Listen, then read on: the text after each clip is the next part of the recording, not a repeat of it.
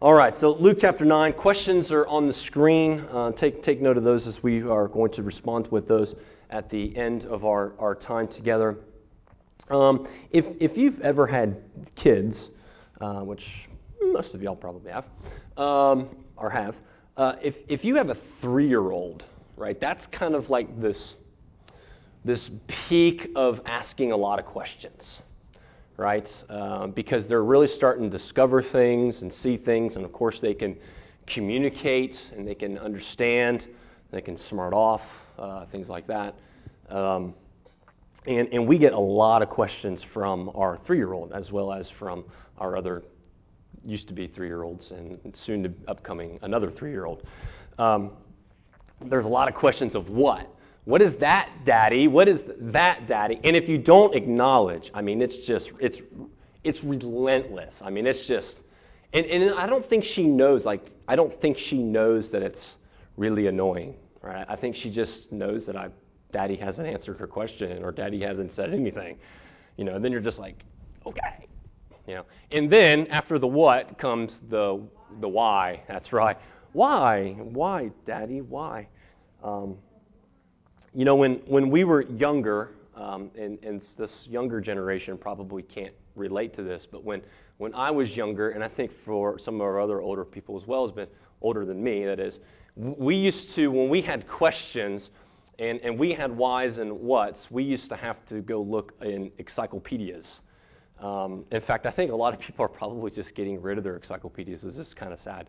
I remember having to open up encyclopedias and do research at home or go to the library and find those things. Now people just ask Siri and Google and Alexa and believe them, right? They actually will believe them, and that's if they can even understand what you're saying.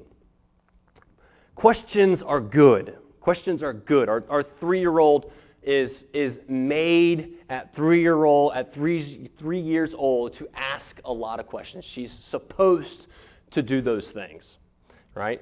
And even now at 37, I still ask a lot of questions. And the older I get, it seems like I still have more questions. They're just not as relentless as maybe Lydia would do or ask. And I have a bachelor's degree in theology. I have a master's in divinity. But yet, the more I study and the older I get, truthfully, what I realize is I'm really a master of nothing. Like, the audacity of Southern Seminary to give me a master's of divinity is just beyond me. And not because I'm like a moron, I didn't earn it or something, but to call me a master of divinity when really there's so much here that I still have so many questions out. I'm not a master of this at all, like a master mechanic maybe of fixing a car. I still have a lot of questions. I still ask a lot of questions. The more I study, memorize, listen, I ask a lot of questions of these things that I don't understand and I don't know. And that doesn't discourage me. It doesn't keep me from continuing to ask questions, but instead it actually strengthens me to dig more and more. So it's good for us to ask questions. But another way questions are really helpful and useful is when a teacher knows how to ask thoughtful, intellectual, intentional, precise questions to their students. That is a great way for students to learn, because it not only it tests them on what they're supposed to know, but it also challenges them on what they know. That's why we take tests. That's why students take tests. It's to challenge them. It's why teachers ask these questions. And it teaches them to think critically about what they know and then how what they know applies to life. Good teachers ask good questions to their students. The kind of questioning and answering, I think, used to be very prominent in our culture. Used to encourage a lot of discussion. And I know I'm kind of painting with a broad brush, but it seems like in our culture now that at least as a whole, we are completely unable to have mature conversations that ask legitimate questions to one another, challenging what we believe. Like we're not even allowed to ask the question and challenge maybe certain notions that other people believe. Nobody wants to listen and learn or explain or critically think about what they believe, but rather what everybody wants to do is win an argument and destroy the opposition and just shut them down completely. Call them certain names or whatnot. And how this lack of real questioning and answering has just debilitated our ability to have real conversations with one another, real debates with one another. Jesus, when he was 12 years old, if you guys remember, we studied this in Luke. When Jesus was 12 years old, he was taken to the temple for the Passover feast. And at the end of the feast, Jesus stayed behind in Jerusalem and hung out at the temple with the different teachers that were there. And while he was there, remember his parents left and didn't know that he was missing. He thought that they were with like an aunt or an uncle or something like that. And they didn't even know. So 3 days Jesus was at the temple and he was listening to the teachers and he was answering their questions as well as he was asking them questions, and the answers and the questions that he was asking and answering, they marveled at. Jesus shows us that good questions at the right time are meaningful and helpful. Meaningful and helpful. We see this throughout the Gospels, right? Isn't this how Jesus teaches? You've heard it said, but I say to you. He asks questions. He asks questions of the religious leaders. He asks questions of his disciples, and he challenges them. And this morning in our passage, Jesus is going to ask us some profound questions. He's going to ask us two profound questions, but one of those questions literally means everything in the world. One of those questions means literally everything in the world. Now, we know because we are on this side of the cross and we have the scriptures and we're familiar with some sense of redemptive history. We know what's going on. So when these questions are asked in the text, we kind of already know the answer. They seem to be very obvious. But what I want to challenge you and show you is that these questions are still just as profound and just as perplexing and as a stumbling block to us as they are to the world, as much so as it was in the first century. Let's look at the questions. Look at Luke chapter 9, and let's start reading together, starting in verse 18. Luke chapter 9, verse 18. Everybody read with me with me in your Bibles. Now it happened as he was praying alone, the disciples were with him, and he asked them, "Who do the crowds say that I am?" Question 1. And they answered, "John the Baptist. But others say Elijah, and others, the one of the prophets of old has risen." And then he said to them, "Who do you say that I am?" That's question 2. And Peter answered, "The Christ of God."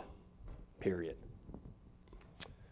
And he strictly charged and commanded them, "Tell this to no one, saying, the Son of Man must suffer many things and be rejected by the elders and the chief priests and the scribes and be killed, and on the third day be raised."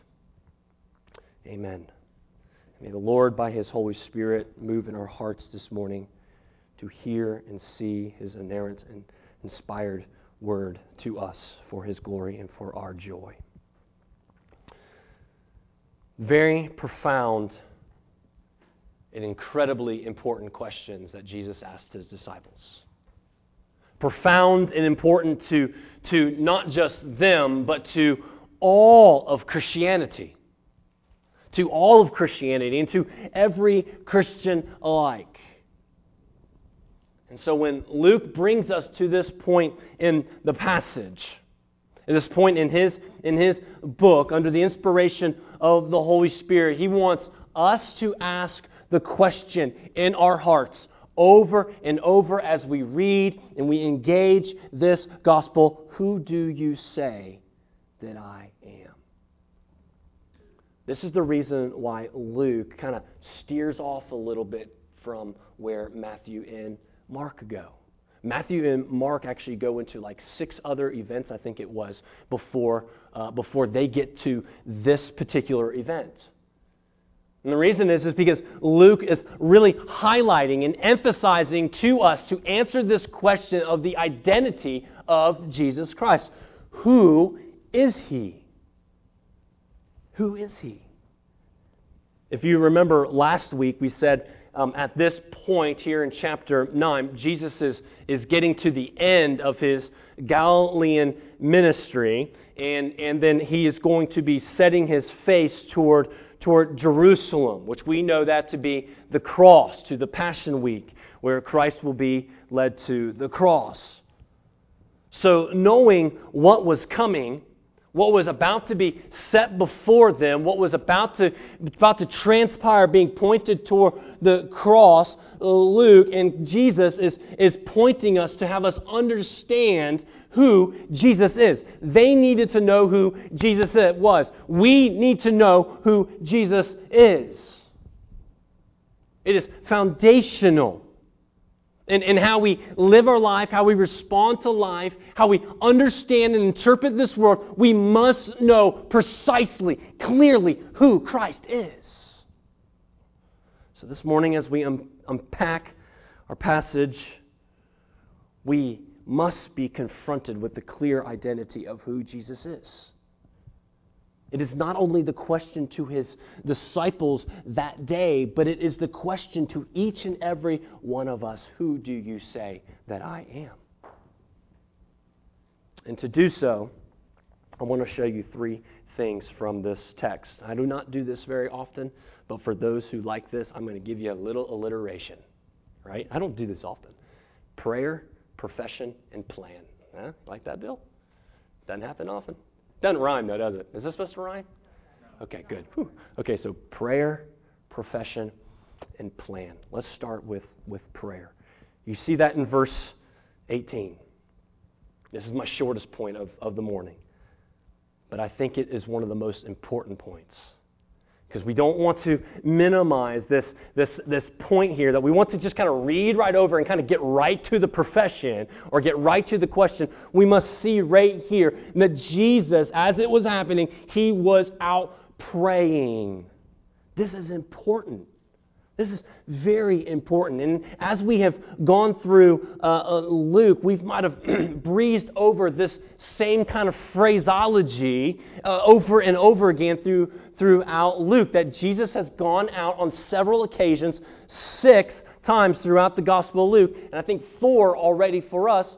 He has already gone out and prayed. And this is such a marker for us. This is supposed to be a warning light, a blinker, a highlight for us, an indicator. Because when Jesus goes out to pray, it should tell us that something huge is about to happen. Something big is about to happen. Every time Jesus goes out and prays. Now listen, that doesn't mean Jesus only prayed 6 times in this 3 years. But what Luke is emphasizing to us is to be paying attention, to anticipate what's about to happen. 6 times in Luke's Gospel, Jesus went out and prayed. And yeah, listen, it's absolutely important for us to see, Jesus goes out and prays, and therefore if Jesus needs to pray, then we should pray. But the most important point why he's highlighting it is to show us that something big is about to happen. In Luke chapter 3, when Jesus went out into the wilderness and met John the Baptist, and while he was with John, he was baptized, and then he prayed. And when he prayed, that's when the heavens opened, and God declared him to be his son. This is my son in whom I'm well pleased. In Luke chapter 6, before Jesus called the 12 disciples, do you remember what he did before he called his 12 disciples? He went out and prayed. That's an important decision. He went out and prayed and asked the Lord's wisdom and the Lord's will and for the Holy Spirit to lead him in the choosing of the 12. And he actually went out to the mountain and prayed all night long. Last week we saw that before Jesus fed the 5,000. What did he do? He prayed. He prayed. Prayed publicly. He prayed publicly, but he prayed. And what we will see in a couple weeks is that Jesus will go out and pray on the Mount of Transfiguration before he is shown in his glorified state. We also will see, I think the one we're most familiar with is in Luke chapter 22 when Jesus is in the Garden of Gethsemane after the Passover meal. He prayed, knowing what was before him, that he was about to go to the cross. What he was about to endure. He was praying for the Lord's will to be done and not his will to be done.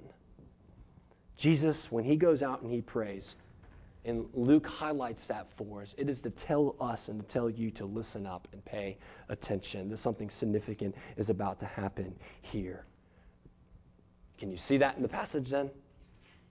Can you see the significance of what's about to happen in our passage and why Jesus would go out and to pray? So let me ask you, are you ready? Are you ready? Like the movie of the year that you've been waiting for to come out. You go to the movie theater and you're sitting there and you're waiting for the commercials to come and the commercials are over and all of a sudden the lights dim and the THX sign comes up and you're like, yes! And you're on the edge of your seat. And just like that, are you ready in anticipation about what God is about to show us, what Jesus is about to do, and the questions that Jesus is about to ask his disciples? Are you ready? Something big is about to happen. We don't know what Jesus prayed for specifically. In fact, one of the only prayers that we know of Jesus is actually in the Garden of Gethsemane. We don't know what he prayed, but I'm pretty sure he was praying for his boys. I'm pretty sure knowing that the question that he was going to ask of its significance, he knew of its significance, that it was the Holy Spirit that was going to have to reveal this truth to them. In John chapter 17, which is Jesus' high priestly prayer, we're not going to turn there, but I encourage you to read it later. It sounds a whole lot like what Jesus would have prayed that day. But here's what's cool about John chapter 17. In John chapter 17, not only is he praying for his apostles, but he is also praying for us. And he was praying for us that we would be ready. That the eyes of our hearts and our minds would be enlightened by the Holy Spirit to confess Jesus as Lord. And Jesus went out and prayed. Jesus is still praying for us. He's praying for you and he's praying for me this morning. Are you ready? The second point is profession. I told you that was going to be my short one. The second one we see the profession. And this begins the question and answer time. This is where the questions come in. In verse 18, Jesus starts out with the first question. He says, "Who do the crowds say that I am?" Now the disciples give different answers. And apparently this was a pressing question because there were already assumed answers that the crowd had. Everyone was still trying to figure out who this man was. Who is this guy? And then the first answer that was coming up, probably the most widespread one, the one that most people believe, is they think you're John the Baptist. Now, to be called John the Baptist, or for people to believe that you might be John the Baptist, that's a huge compliment. Like that's a huge compliment. John was a pretty awesome guy. John was a faithful guy. And even to the Jews, they loved John. John would baptize them. John would preach to them. John was like a prophet to them. John was not afraid to speak out against the bigwigs of religion. Yeah, give it to him, John. Right? We get behind that guy. Right? He's not he's not one of them. He's going to drain the Jerusalem swamp. He's that kind of guy. John wasn't even afraid to call out Herod in his philandering. We like them. Yeah, call out that half-Gentile on his sin, who doesn't know the Word of God, who doesn't live holy like us. John was a good guy. This was saying a lot, that they believed that John was that he possibly was John the Baptist. Now, if you look a few verses back in Luke chapter 9, John was actually another one of those responses that Herod got when he asked the question, because he asked the same question. Who is this? He was perplexed. Who is this guy? Who is this guy doing all these crazy things in my kingdom? And some people said he might be John the Baptist. Some people say he's Elijah. Some others say he's some other prophet raised again, some other great prophet. Now, can you imagine if you're Herod, you're the one who just beheaded John, and then you find out that this guy could be John? Whoa. Maybe you should have thought through that one a little bit clearer. Maybe I shouldn't have done that. But the Jews respected John. He was a prophet. He was a man of God. He wasn't afraid to speak the truth. He died for his convictions. They liked John. This was a high compliment to Jesus. The people also said that he was Elijah. Elijah of the Old Testament, he was a very powerful prophet of the Old Testament. And just like John, he stood up to sinful kings and sinful queens of Israel. Ahab and Jezebel. He also stood up against the false gods that were invading Israel and leading people away. You might remember the story of his confrontation with the prophets of Baal on Mount Carmel, depending on what candy bar you're eating. Remember, so this was another high compliment to Jesus. And they thought that Elijah was going to come back, right? Elijah didn't die, if you remember. Elijah was taken up. He was like Enoch. But he went up in a chariot of fire, I think it was. He just kind of went up, and Elisha said bye, and he put on his coat, and he became the next prophet. Elijah didn't die. And Malachi even gave very strong evidence to look for an Elijah-type person to come. So this is a huge compliment that the Jews would consider Jesus to maybe be Elijah. They loved Elijah. And then there were others who probably didn't want to say it was John or say it was Elijah, and they would say, he's just one of another great prophet that has arisen, or another one of the prophets of old that has come back. Don't know which one. I can't pinpoint which one, but one of those. And that's another great compliment. To be a prophet in Israel was a big deal. A great title of respect. Someone sent by God himself to proclaim God's message. Now today, if you call someone a prophet, other people are going to think that you're drinking the funny green Kool-Aid. Or was it red? I can't remember. Grape, maybe cherry, I don't know. You're drinking the funny Kool-Aid if you call someone a prophet today, but back then if you called someone a prophet, that's saying something. Because you're in line with Moses. You're in line with Jeremiah and Isaiah and Amos and Hosea and on and on. That is a huge compliment. So let me throw this out at you. Isn't this exactly what our world has done with Jesus? Just as perplexed as Herod in asking the same questions, yet getting the same answers. It's very hard to find someone. It would be very hard for you to find someone, even I think at the university, if you ask them, what is your general opinion of Jesus? Jesus Christ. What's your general opinion of him? You're going to have a very hard time finding someone to say, he was a dirtbag.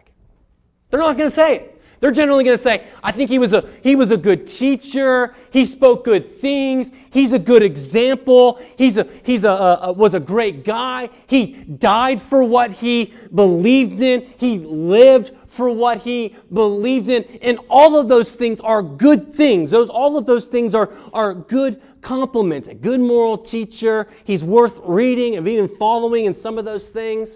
Even other religions have a high regard for Jesus. Muslims call him a good prophet. But to most people, Jesus is just another good moral example of heroism like a Captain America or a Spider-Man. He does things what's right. But the problem, though, and we know this in the text, the problem, and we know this in the Bible, the problem is not that their answers were disrespectful about who Jesus is. The problem with their answers is that they didn't go far enough. They didn't go far enough on who Jesus is. All of our answers, as good as they may be, will always fall short of the truth if it's not according to the gospel. And it's not the right answer that we get from Peter in the next sentence. The right answer makes all the difference in the world, doesn't it? It makes all the difference in the world. Look at verse 20. In verse 20, the next question, what we're really going to see here is Jesus really isn't concerned about what other people think of him. He doesn't care what the crowds really think of him. He already knows. He knew those answers. But what Jesus was concerned about, but what do y'all say who I am? Guys, what do you say that I am? I want to know what is on your hearts. What do you believe? Church, this is one of the greatest questions and one of the most important questions that we can answer. And how we answer that question makes all the difference in the world. It doesn't matter what the world thinks. It doesn't matter what your friends say, your family, your coworkers. He doesn't care. What he cares about is what we say and believe he is. That is the most significant and the most eternal significant question that we could answer and be asked. So we know the answer. They ask the question, and Peter answers point blank, "You are the Christ of God." And Jesus says, "That's right. You got it. Man, that's what I was praying for." Amen. I can't imagine the excitement of Jesus saying, "Thank you, Holy Spirit. Praise God." Or he would say, "Praise Father." But yeah. So, think about that. What an excitement that Jesus just affirms it. Yes, that's right. That is who I am. And Matthew really shows us that he wholeheartedly acknowledges the Peter's confession. He wholeheartedly acknowledges the confession. In fact, he even tells us where that confession came from. That confession came from the Holy Spirit. It didn't come from flesh and blood. He says, "Peter, you have no help there. Not your blood, not your flesh, not your mind. None of that is no help to you in answering this question." And same thing for us. It is no help for us in answering this question. It is the Holy Spirit that reveals to us. Now here's what's shocking, and I think I already kind of alluded to this, but here's what's shocking is not that Peter would think that he was the Messiah, but what's shocking is Jesus would say, "Yep, that's me." Think how shocking that is. How shocking it was for Peter to say that he was the Christ, but for Jesus to actually acknowledge it. Because what Jesus was saying, Christ is not his last name. Christ is the English way of saying Christos. And Christos for Greek is Messiah. And Messiah in Hebrew means the anointed one, the big A, the anointed one of God. And everyone in the Old Testament that was anointed, they were kings. Jesus is king. So this is what they were confessing. And Jesus to acknowledge that is pretty shocking.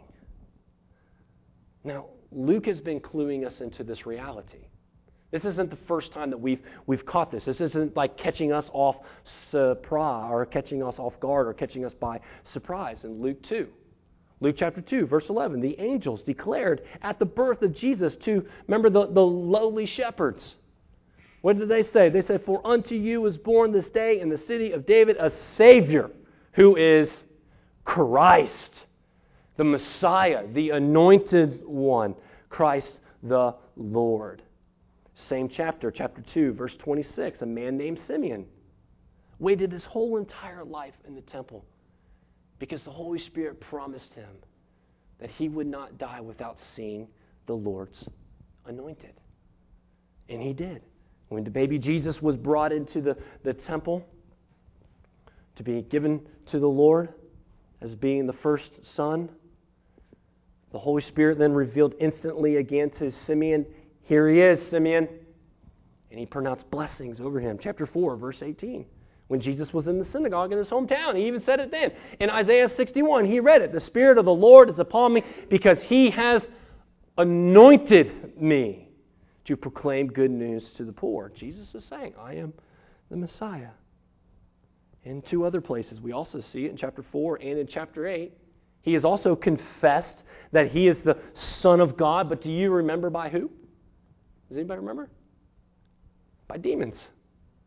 Demons confess that he is the Christ. You are the Son of God. It didn't do no good for them. But for the first time, it was being laid out really clear to the disciples on who Jesus was. So it's like, as much as we have seen the pieces of the puzzle throughout Luke, now the whole answer is being revealed to us on who he is, as much as it was for the disciples, so that they would have a clear picture on who Jesus is. So Jesus flats out asks him, what a kindness of him, actually, to flat out ask him to air it out, to get it over with. All right, I know what everyone else is saying about me, but what do you say? Who do you say that I am? That's right, I am the Christ. Because he wants them to know. He wants them to know who's their master.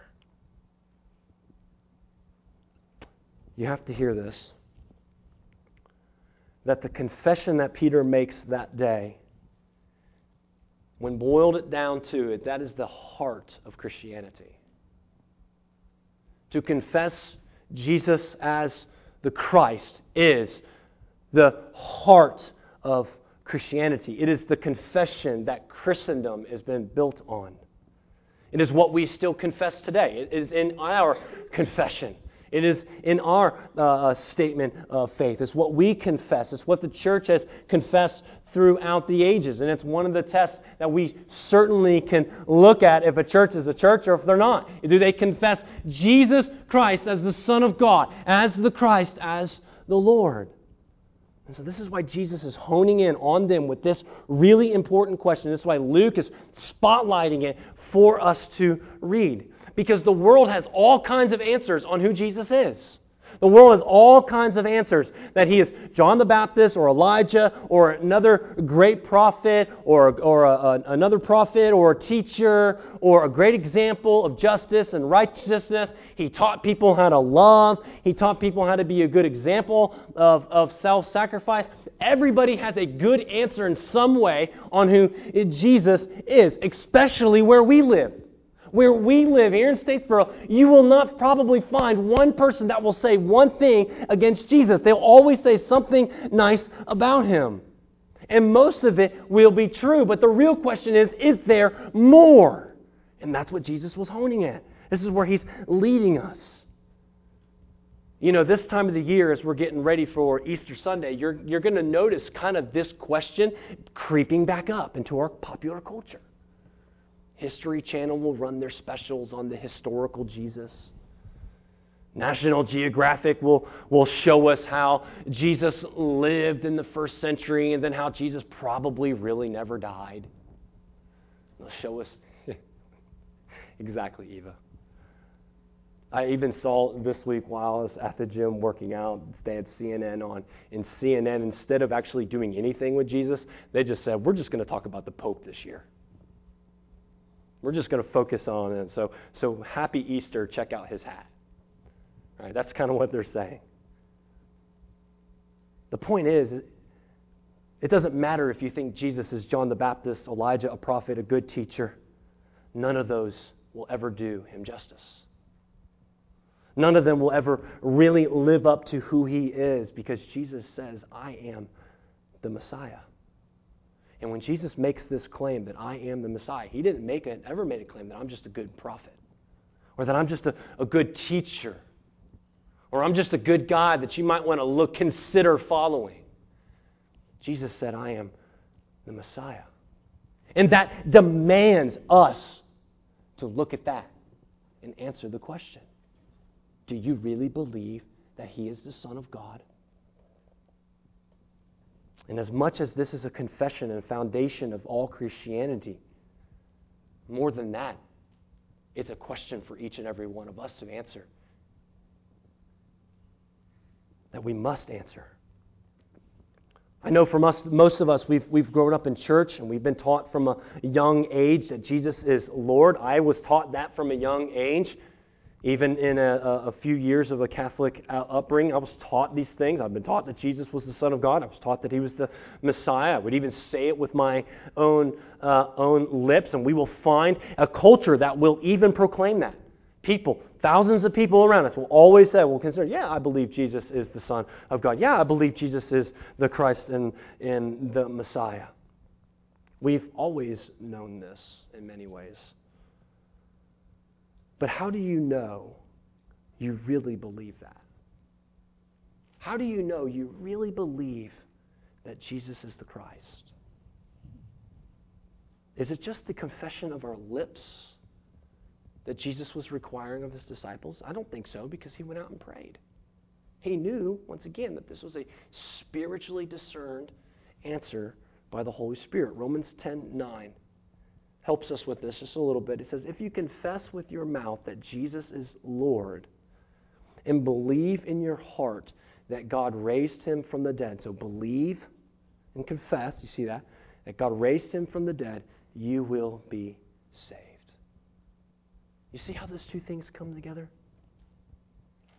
You see how the Bible helps us quantify what real belief is? Let me ask you a couple simple questions to help us get through this. First question: do you really believe that Jesus is the Messiah? And here's what I mean by that. Is Jesus the hinge on which your whole life turns and moves? To believe that Jesus is the Messiah means that He is the hinge on which your whole life moves, like a hinge on a door that moves the whole door. Is your relationship with Jesus the very thing in which your whole life moves? You know, we all have specific times in our lives where it seemed like everything just kind of dramatically changed. Sometimes it's in an instant. Sometimes it's a progression over a certain amount of time. But when everything changed, some of you have made a decision, right? You can even point back. I remember making this one decision, and that one decision had effects. I can see it, good or bad. I can look back and say that this has long-term effects. For me, I remember in the summer of 1998 that the Lord made it very clear to me of my calling into ministry. I didn't realize at the time how much that would change me, but I see it now. I can see the effects of that now. I remember certain books that I've read that have radically changed me, and what I believe, and the questions that I would ask, and the answers that I was receiving. What has changed you in the direction of your life? Can you say honestly that your encounter and your relationship with Jesus Christ has been more decisive than those things? That have been more decisive in changing you and moving you in a direction? That's what that first question means. Do you believe that Jesus is the Messiah? We can see alone, that confession alone, how much that changed the disciples. We see how much that confession alone moves and shapes and the church. Let me ask you another question. Is Jesus and what He offers in the gospel what you desire more than anything else? We have all kinds of things that we desire. We have all kinds of things in this life that we want and things that we love. But yet, do we desire or want those things more than Jesus and what He has given us? Is there any one thing that we really know we want? Or if we can be really honest with ourselves, is there anything that we want that is more greater or we desire more than Jesus Himself and what He has offered in the gospel? And if we're honest, if we're really honest, isn't it really easy in Statesboro to say Jesus is Lord? And not to kick Statesboro, but we just live in this culture. I love it. I love being here. But isn't it easy where it's easy to proclaim that Jesus is Lord, and yet their lives To answer those questions would be completely contrary to the confession that they make. So this question, who do you say that I am, is being very pressed. It's going to be pressed very hard on us this morning. It's being pressed on us very hard this morning so that we would test ourselves. It is good for you this morning, brother and sister, to test yourself with those questions and to answer, who do you say that I am? There are all kinds of answers and voices out there that are trying to feed this answer. To feed you an answer, including our own heart. Including our own hearts. So the first point, we saw Jesus' prayer. The second point, we saw Peter's confession, the confession of the church, the profession. And then we see his plan. This is crazy. Look at verse 21. You can see it there. Now that Jesus has been laid out, just clearly identified, this is who I am, and now everybody's on the same page. He gives us this plan. He gives us this plan so that he kind of lets them know what this means now to be the Messiah.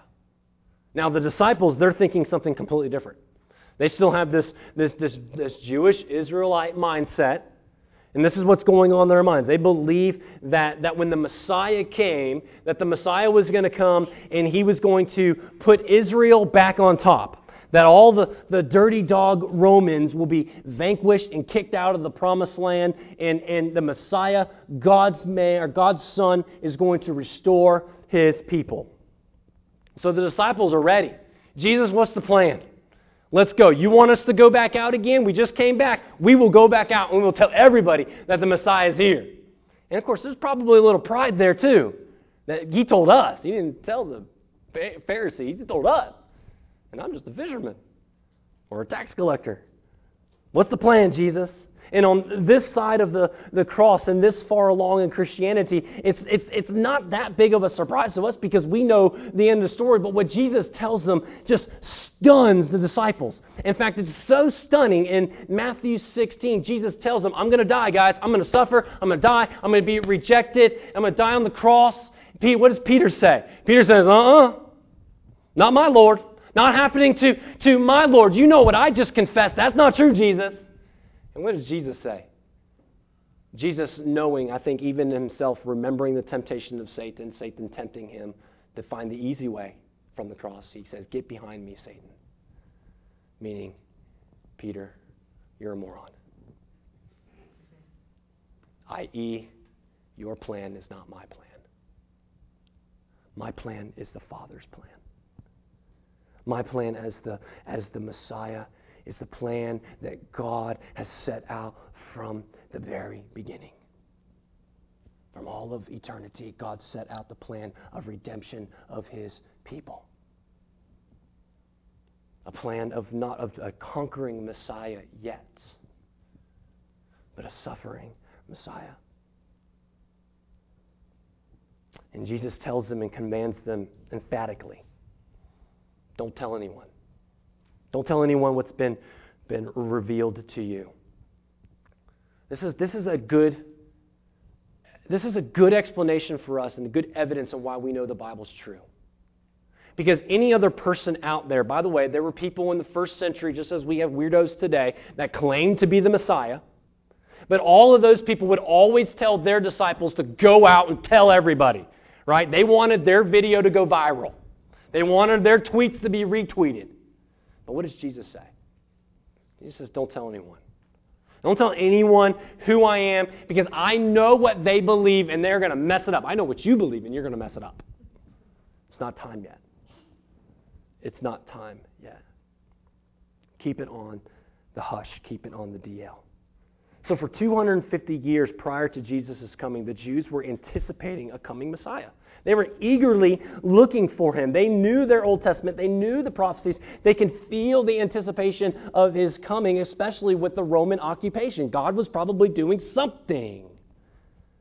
Right? These dirty oppressors, these unholy, unworthy Gentiles who have defiled the land and its people, all these sinners and Roman sympathizers are going to have to be judged. And this is the Messiah that they were looking, but that was not God's plan. Eventually God would come, it's in Christ, and we know this, He's coming again. He's going to come in power as a mighty warrior, destroying all evil and judging all sinners according to His own righteousness, but not yet. Jesus says, my plan is not your plan. My plan is not Israel's plan. My plan is God's redemptive plan that has started from all eternities past, that was first foretold to you in Genesis chapter 3. You got a glimpse about what's about to happen. And see, this is where the holy people of Israel got it wrong. You see, the real problem was not the Romans. The real problem was not the Romans and their oppressive nature. The real problem that the Messiah was going to deal with was not the Romans, but the real problem is all of us. Is all of us. Jew, Gentile, slave, oppressor, doesn't matter. All of us are sinners, and we are the problem. We are all dirty, unholy, unclean. And it's easy for us to have this mindset that the Jews had, us versus them. We're good, they're evil. We're superior because of our morals and because of our race and because of where we live. But evil does not lie between us and them. Evil lies in all human hearts. This is what the Messiah was here to do.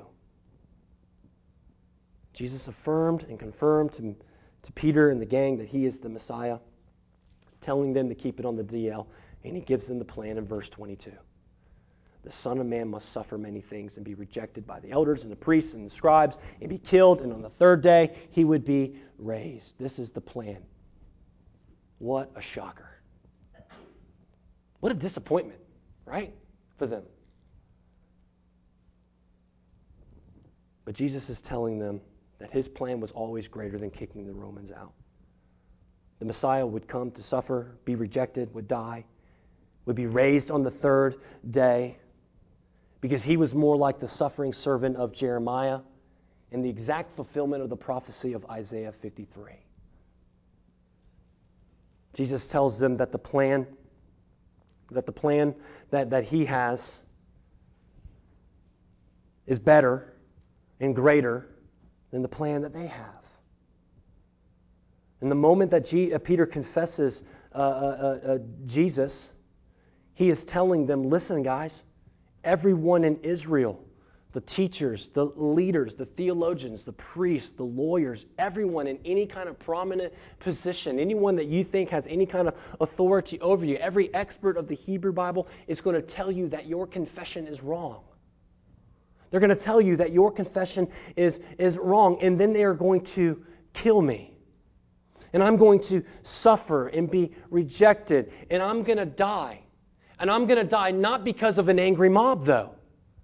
There's a very important word there in that verse.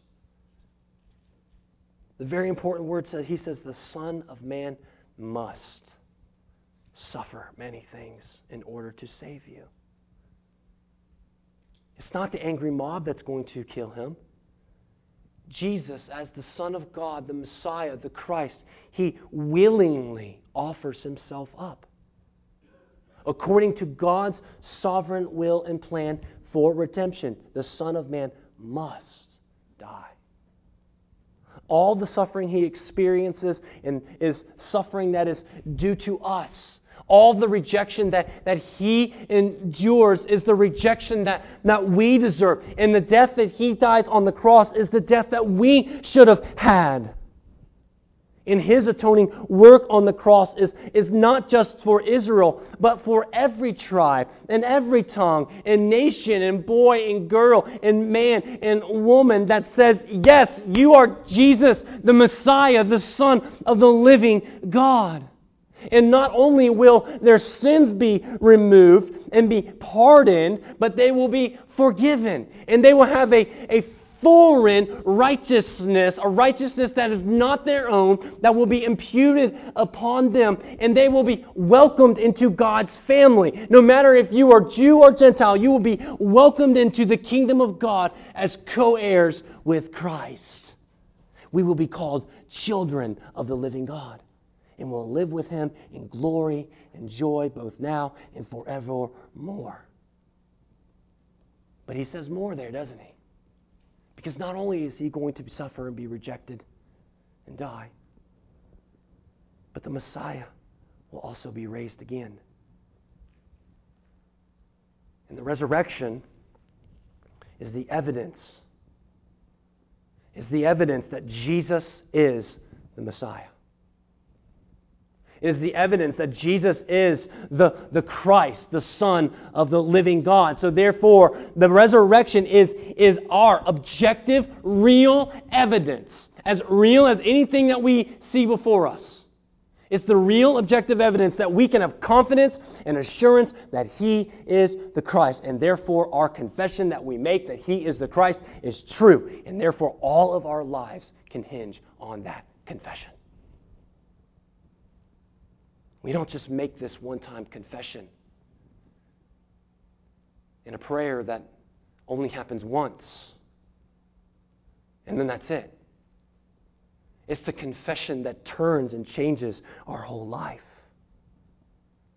And this Messiah, which is the pinnacle of all of our desires and all of our delights, is the one who has overcome death on our behalf and sin on our behalf. This was an important event. This isn't something for us to just take lightly. These are extremely important questions. Can you see now why Jesus was praying? Can you see now, understand in John chapter 17 why He's praying for us when we encounter questions like this from the Word of God? You know, throughout our lives, we are going to consider many important questions. And how we answer and respond to those questions has the potential to have significant impact on our life. It can change our trajectory in just a moment. And some of those questions we elevate as being more important than anything. Where we go to school? What should we major in? What job should I take? Who should I marry? Where to live, etc. But beloved, I contend with you this morning that there will never be a more important question than Jesus looking at you face to face in the Scripture and asking, who do you say that I am? Not what anyone else believes, not what your grandmother has believed or what your father has believed, but who do you say that He is? If your answer is you are the Christ of God, you are the Messiah, the Son of the living God, then there is a deep well of joy that has been opened to you, right? There's a deep well of joy that has just opened to us. A depth of joy that is inexhaustible, that still keeps us kind of coming to the well, asking questions like I was saying earlier. It's never ending. We never get to the bottom of it. It's a confession that is ever expanding in the reality of our life that continues to produce more joy and more glory. But if your answer is not that, or maybe that's your profession of your lips, but the reality of your life does not line up with what you consider your profession, then I pray this morning that as Jesus is asking you that question right now again, how do you answer? Who do you say that I am? Let's pray. Father, thank you for your kindness and such mercy to look at each one of us this morning through the scope of your Scripture and ask us, who do you say that I am? And oh Lord, I pray that by your Holy Spirit, and there would be a joy that bubbles up this morning if we are confessing that Christ is Lord, and we truly know that our whole lives have been hinging upon that reality. And Father, I pray for those who are wrestling with that now. Would you give them, by your grace, confidence by the Holy Spirit to answer as Peter answered. Maybe not knowing the complete, everything, and not knowing the plan, and not knowing all that what's going to have an effect later on down the life, but oh God, would you give them the faith to confess Christ as Lord? The people that we know in our lives, oh God, that we are sharing the gospel with, people we want to share the gospel with, oh God, will we get to that point And by your grace, would you open their hearts and their minds? Thank you for your word. Thank you for your plan. Thank you for praying for us. In Jesus' name we pray. Amen.